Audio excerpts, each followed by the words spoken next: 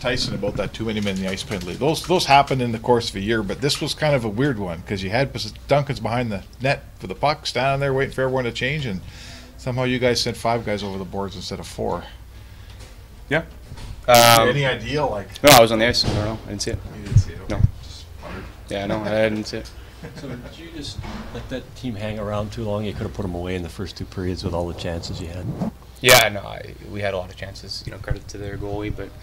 You had one for sure. Yeah, I had one. Good move. Yeah. No, I just missed it there. But yeah, the goalie played well, obviously. But as you get closer to the playoffs, those chances, they're harder to come by. So we got to put on ourselves to bear down, and especially against a team like that, you can kind of put them away early, take the life out of the game, and shut it down. But they made saves, we didn't capitalize, and there it is.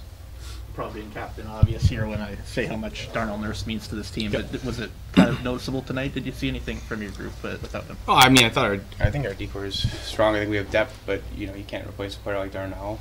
He's a great player. Affects the game obviously. So, it's just it's hard to find a guy like that.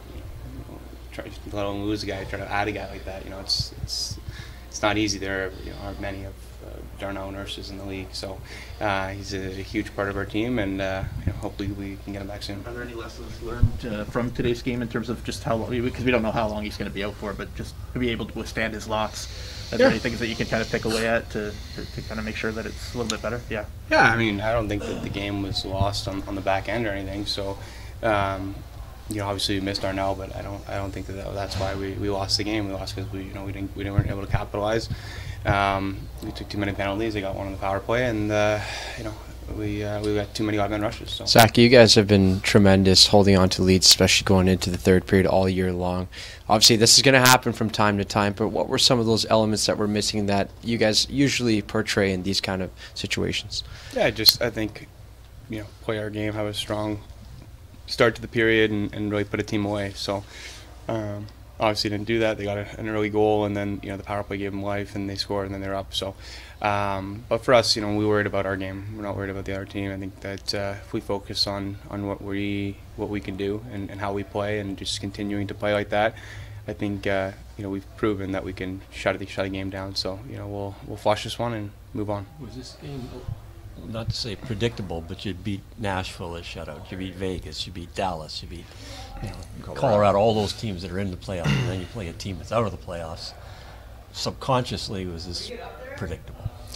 I don't think so. I mean, you just try to win every game, right? Going to a game thinking, oh, this is going to be an easy one. I mean, I think especially against a team like that, we have so many young guys who want to make a statement, and they're playing for next year, right? They're playing to have an impact on the management, on your coach.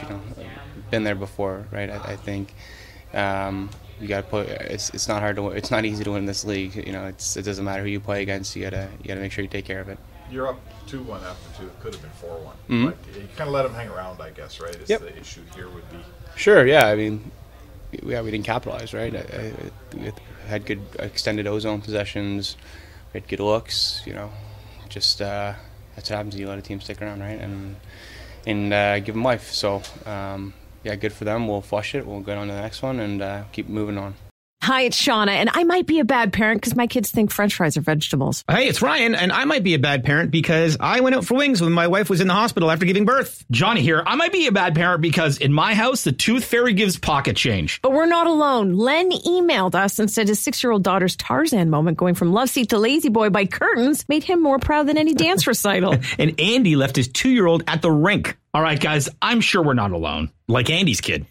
For stories and confessions like this, make sure you check out our podcast. It's called Bad Parents, and it's available wherever you get your podcasts. I left a glove at the rink.